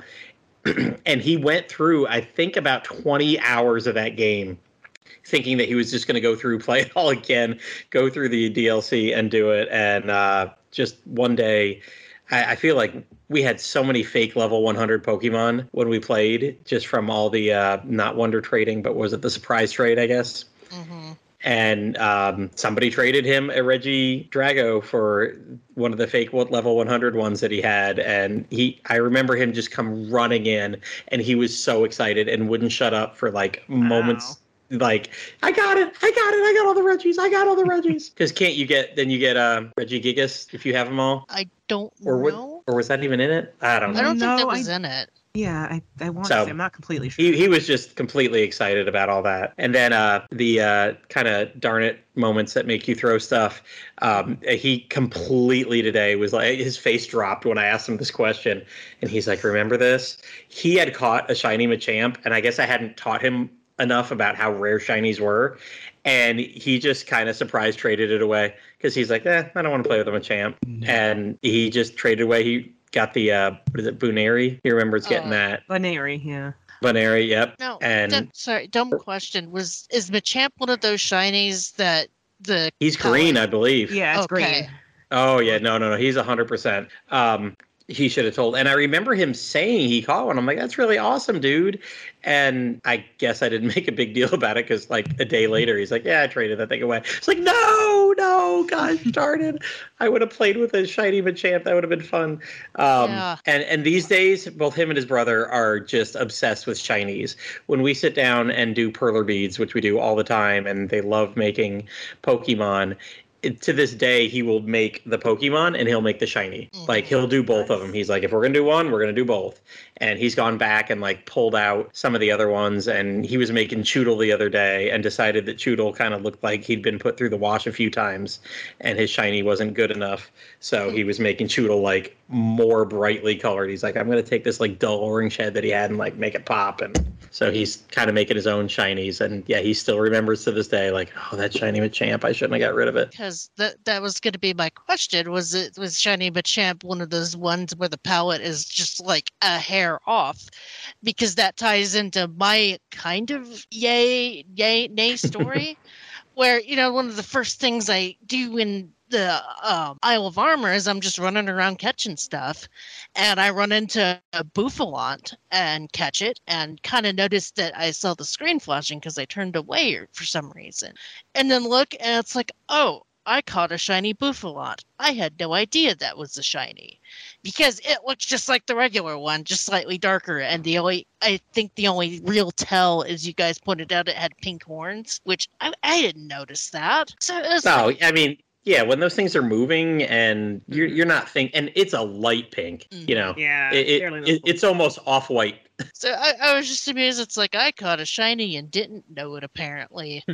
I probably would have traded away too, but I saw the Pokemon kind of sparkle when it caught, and like, did I just catch a shiny? I go in, I see the little dot that signifies that yes, it's a shiny. It's like, oh, okay. Well, there goes all my luck for the expansion, because, you know, shinies are still pretty hard to find naturally. Yeah. Oh, yeah. I think I've run into maybe 3 in my entire life. 0. I've run into none. Nothing. 2. Never. Yeah, like I encountered 2 in the max layer, but well, I have my story. It's coming a little later, I guess. I mean, 3 pre-Arceus, because Arceus has a lot of shiny chances. Yeah, you got to just throw that one out. That's the outlier. And I still haven't seen one. Aw. That makes it even worse because It's so man. bad. I mean, I just did you never play find- Generation 2? It was the Red Gyarados. That one never Well, yeah, counts. I guess Doesn't that count. was, but no, I've never happened into a random one. Mm. Although So- I guess that's my story. I tried, and I tell you, for months, I did the breeding for Score Bunny because I wanted. And dude, I had a million Score Bunnies that I had to like just trade away or get rid of, and I tried for months to get a shiny one to no avail. And you know what?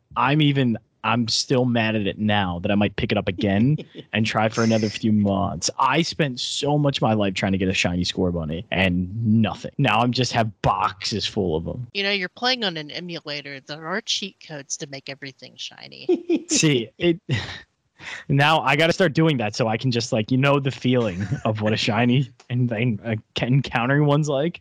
But no, doing it in the traditional way, I tried to get one and I just could not get it. One day your day will come.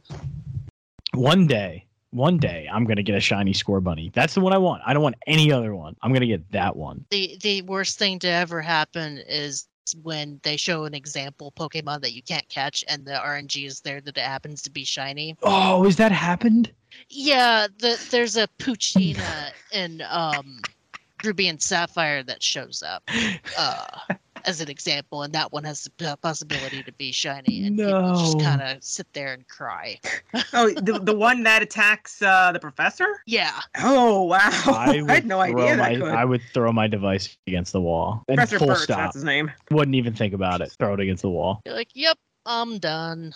Yeah. Pokemon's not for me. Nope. That's just not fair. So tell us your shiny story, Cassandra. Okay, so yes, I encountered a shiny early on. It was a shiny Noibat.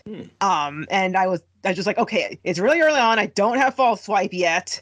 How do I catch this thing? I don't have any quick balls because it's still pretty early in the game. So I try to attack it with my weakest move I could. I don't remember what I had, and I knocked it out. So, Oh, Yep. and then later, was it the Isle? No, I think this was Crown Tundra, I believe. Maybe it was the Isle of Armor. I'm not completely sure. You could find a Gigalith on the overworld, and the one I ran into was a shiny, and it is really cool. It's got blue crystals instead of red. I threw a quick ball at it. It broke out, and then it self-destructed. Oh. I practically cried. It's like, it's such a cool shiny, and I was just like, okay, Yeah, these that things is. can know Look at that, self-destruct. man. These things can learn self-destruct. Gotta be fair. I crossed my fingers, and nope, just blew up. F in chat, my Mhm, like- condolences. I know I found a few other shinies, but nowhere near. Like, I have a shiny Vanillite of all things that I found just wandering around in Crown Tundra, but yeah, no, the two cooler ones gone. And not the first time something like that happened. Back in the remakes of Red and Blue, Fire Red and Leaf Green, I found a shiny Nidorina in the Safari Zone. It ran away. Yeah, that's the worst. Yeah. Kel, what were you talking about earlier with the, you played with your Pokemon enough so they'd hold on with that one hit point? Were you saying that you're playing with the camp thing or whatever? Yeah, Oh, God, it's that. basically raising the friendship. So, like I said, I've encountered 2 shiny Pokemon ever. The second one was almost exactly like my son. It was a shiny Machamp, or it might have been Machoke, the middle one. But I was playing the remake, the Shining Diamond, whatever, Pearl one, just this past year, and I was hoping it would kill my starter Pokemon. I was like, whoever's in the first position. I got in the battle, was like, oh crap, okay, cool, kill him. It was a tight mismatch. I knew he was going to die. So I just picked a random attack. I'm like, whatever, he's going to go first. He'll kill him. It was somebody psychic. My damn psychic idiot held on with the 1 hit point. So then he did his attack and beat him. I was like, no! You were supposed to die. You were supposed to die. I could have switched you out, but I didn't because I knew you were dead. And damn it, they held on with the 1 and then attacked and bye-bye, shiny Machoke. Also, don't put false swipe on anything that has rough skin. Oh, That yeah. could also Mhm. be a problem. Mhm. Yeah. Yeah, there's so many ways to ruin that. Oh yeah, Mhm. so many ways. So that was that all of our shiny stories or oh crap stories. I don't know if John went. well, that was mine was the the trying for. The oh crap was the months of wasting my life and going, oh crap, I could be doing so many other things instead of literally biking back and forth from the breeding place to about 100 yards past it and then back over and over and over again to hatch eggs. So that is my story. The moment in everyone's life where they're like, am I playing too much Pokemon? I think I might be playing too much. Yeah, that Yeah. came across. Yeah. Darn So- you, Gigalith. So finally, we have what were we doing when we played this game? You know, I associate a lot of my memories with video games, and I always like asking this question because it's always an interesting milestone in your life, especially a new Pokemon game, since they're practically annual releases at this point. So, do you guys remember what you were doing in your life when you played this a couple of years ago? At least in my case, not especially. I can't exactly remember what happened around that time. I do like how when I got near like the end of the story with the battling against Eternitus, I just put the Switch into the and played it on the big screen. That was pretty neat. But I do really like the DLC. That's weirdly, I enjoyed the main game, of course, but I just really like the notion that you could just add on extra content without having a third version and playing through it. And again, I just love the notion that Calyrex, a Pokemon for the first time, actually has a personality. It can talk. It kind of sort of goes through a character arc. I mean, it's a very minor one, but it's still a first for a Pokemon game to have a Pokemon with a personality and it can talk. I usually name my legendary Pokemon, but I just couldn't give a Calyrex name. Calyrex was Calyrex. Yeah, it was interesting having a Pokemon actually be a character for once. Mm-hmm. Outside of like, a mystery dungeon game or something. Oh yeah, they're all talking to you there. Yeah. What about you, Matt? You got two stories. So yeah, well, I mean, these actually do blend more into one, and it's we're here a couple days before Veterans Day this year, and that's actually what finally got me to play it 2 years ago in 2020. Because I want to say the DLC came out like this time of year is always when a new Pokemon comes out, and it's when the DLC, I think it was a little bit after the DLC came out, but it's when the cart came out with both of them on there was in November. So my school, I teach at a private school, and we don't take Veterans Day off. We do a huge like 2-hour thing at school about Veterans Day, but we don't take it off. But my son was in public school at the time. My older son was. My younger son went to school with my wife, and my older son, I'm like, well, I'll be the one to take off and stay home with him.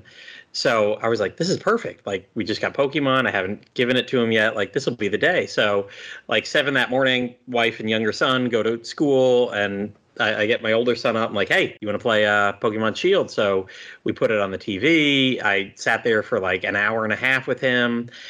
He had gotten really dissatisfied with Pokemon playing Ultra Sun that summer. He had kind of hit a wall, didn't know about grinding yet. And he had played for about a dozen hours and then lost 2 hours of progress because he bumped the power button on the... So yeah, he was like, nope, I don't want to do it. Even though we've been playing the card game like for the past 11 months, two matches a day, going crazy with this. We must have had like 20, 30 pre-built decks, and like 2020 was the year of, mainly because we were locked down, we were just playing a lot of Pokemon card game. And he was like, no, I want to do it. I want to get up to Rillaboom. I want to do all that stuff. And I was like, no, I'm going to sit for the first 2 hours with you. When you hit a little bit wall, I'm going to show you that you need to grind. I'm going to, save every so often, all this stuff. And I think by like 9 a.m., I'm like, oh crap, I want to be playing this too. So I'd gone in, I think for $80, because we bought it at Walmart with their little $10 discount a lot of times for physical versions. We'd bought the cart with the DLC on it. And I was like, I don't need to do the DLC. I'll leave that for him. But I got on my phone, and on Veterans Day that morning, by I think 9:30, I had ordered Pokemon Sword for me. And we just played through it together for like most of the day. And then, we were back and forth for a while. Found out that we couldn't trade with each other, so I had to do the home thing and every now and then do something like that. And it really sucked that we couldn't do things together. But this next game we'll be able to. Woohoo. Yeah. Woohoo. So, yeah, I think it was the only time I've ever done like Amazon same-day delivery. But since it was, 9:30 in the morning and it was a $60 game, like they were happy to bring it to my house by like 3 p.m. But by the way, another enhancement for this game, autosave. Yeah. Yep. Thank God. And you can turn it off if you're like shiny hunting, obviously. But I like autosave because I don't know about you, but I forget to save every so often. And when I lose hours of progress, I cry. Yeah. It's to the point where I like autosave so much that I forget that older games don't have it. Mm. And that can be a little frustrating. What about you, John? So now that we've been talking about it, I just remembered I was actually in Florida when this game came out, and I was visiting my grandmother. And I for the first time in a while, but I hadn't been to Florida to see her, and it was actually the last time that I went to Florida to see her because she ended up moving back up here. So this house that she stayed in for years and that I used to go to as a kid, that was the last time I was there. And the last thing I did was probably the first thing I did when I stepped in there, and that was playing Pokemon. So pretty cool to think. I never thought about that. But also I worked at a fantasy sports radio station at the time, and the two hosts that I worked with every single morning, I would just not stop talking about Pokemon. And they started calling me Detective Pikachu on the show. Producer Detective Pikachu. So that's because of Pokemon Sword and Shield. I became known as Detective Pikachu to a lot of people. I mean, for some reason. So given that that's was Ryan yeah. Reynolds, that's not a bad. Hey, it's not bad, right? Yeah, not bad. So yeah, that's what I remember most from it, is playing it a lot, talking about it at work, and all of a sudden having the nickname Detective Pikachu at work.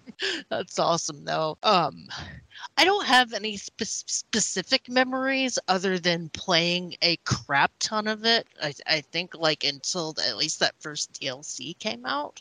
But my main memory is, I was trying to complete the Pokédex, and before Pokemon Home came out, pretty much the only thing that they had was just like a base trade, which was really frustrating because, Nintendo being Nintendo, there's no way to communicate with other players. So if you're trying to trade with a rando, you're like sitting there playing charades with them, trying to figure out like, I've sitting there with like that ice penguin, and I'm trying to get them to understand that I want the equivalent of the ice penguin in their game.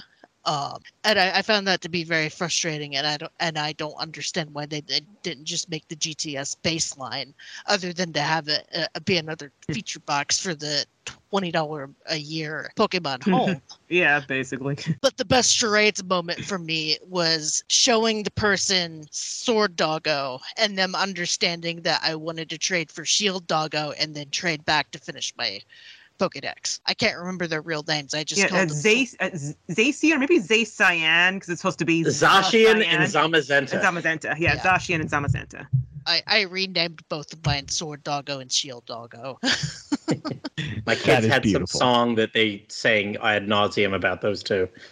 Your kids sang about those two? Yeah, I don't know if they got it from the anime or from some YouTube channel or whatever, but they would just sing Zacian and Zamazenta, Zacian and Zamazenta, and they would just sing it for 20 minutes at a time, just repeating it over and over. Those names are burned into my brain. There was a Twitter account that I had followed for a while, but then it got obnoxious. Was them holding, or the Sword Doggo holding things, and just holding random things like a frying pan, the Master Sword, and it was cute for a while. But it's like, okay, they're posting way too much for this to be clever anymore. And also early in the game, before they patched it out, you could abuse the crap out of the wild Pokemon dens by going to one, seeing what was going to be there by the silhouette, and then backing out, doing this offline and backing out of the game before it had a chance to log in, so that you could just sit there and re-roll those dens repeatedly to get what you wanted. And I did that quite a bit. When did they patch that out? That sounds familiar. I don't know. To be perfectly honest, I don't even know if they patched it out, but it's Nintendo, so I would probably guess that they have. That does sound familiar from when I played. I mean, it wouldn't surprise me at all if they did. But you could abuse the crap out of that, and that's partly what helped me finish the Pokedex before Pokemon Home came out. And yeah, they're delaying the release of Pokemon Home compatibility for Scarlet and Violet too. So I get why they do it, so that you can't access your entire Pokedex right off the bat. But I finished the game. It would be nice to be able to at least access it after I finish the game. Just putting that out there. So yeah, I believe that is a show. It is probably going to be a longer show because we love Pokemon here on RPG Backtrack.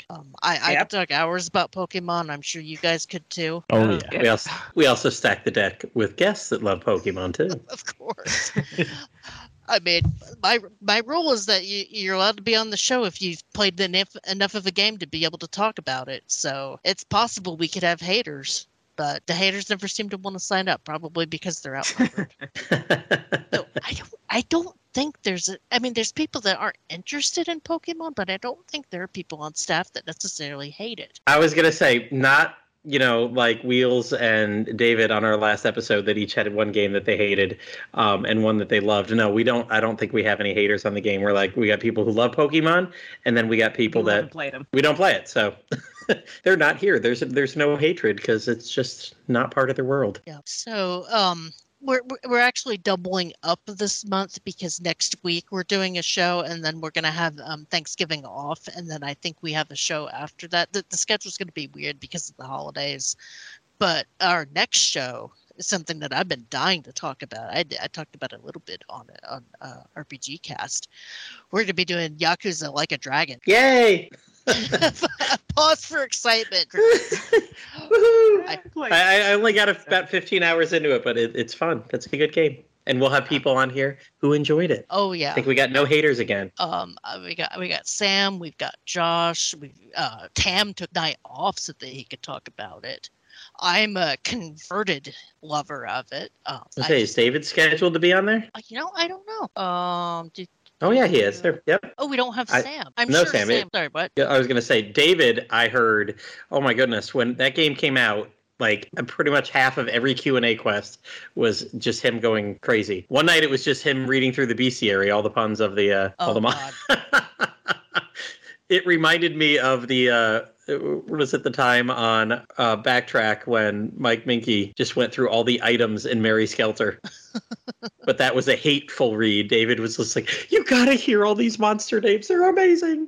Yeah, no, everything in that game is brilliant. And I'm sure Sam might show up because she's a Yakuza stan just like the rest of us. I'm gonna encourage her to show up. If she doesn't want to, I can understand because it's gonna be a pretty packed show. But yeah, I'm a converted Yakuza fan. I'm gonna be playing Yakuza 8 I guess it's gonna be Like a Dragon 8 when it comes out. I got schooled on the naming conventions this go around, but yeah, Yakuza is always fun to play, always fun to talk about. So that's going to be next week, and then we're going to take Thanksgiving week off.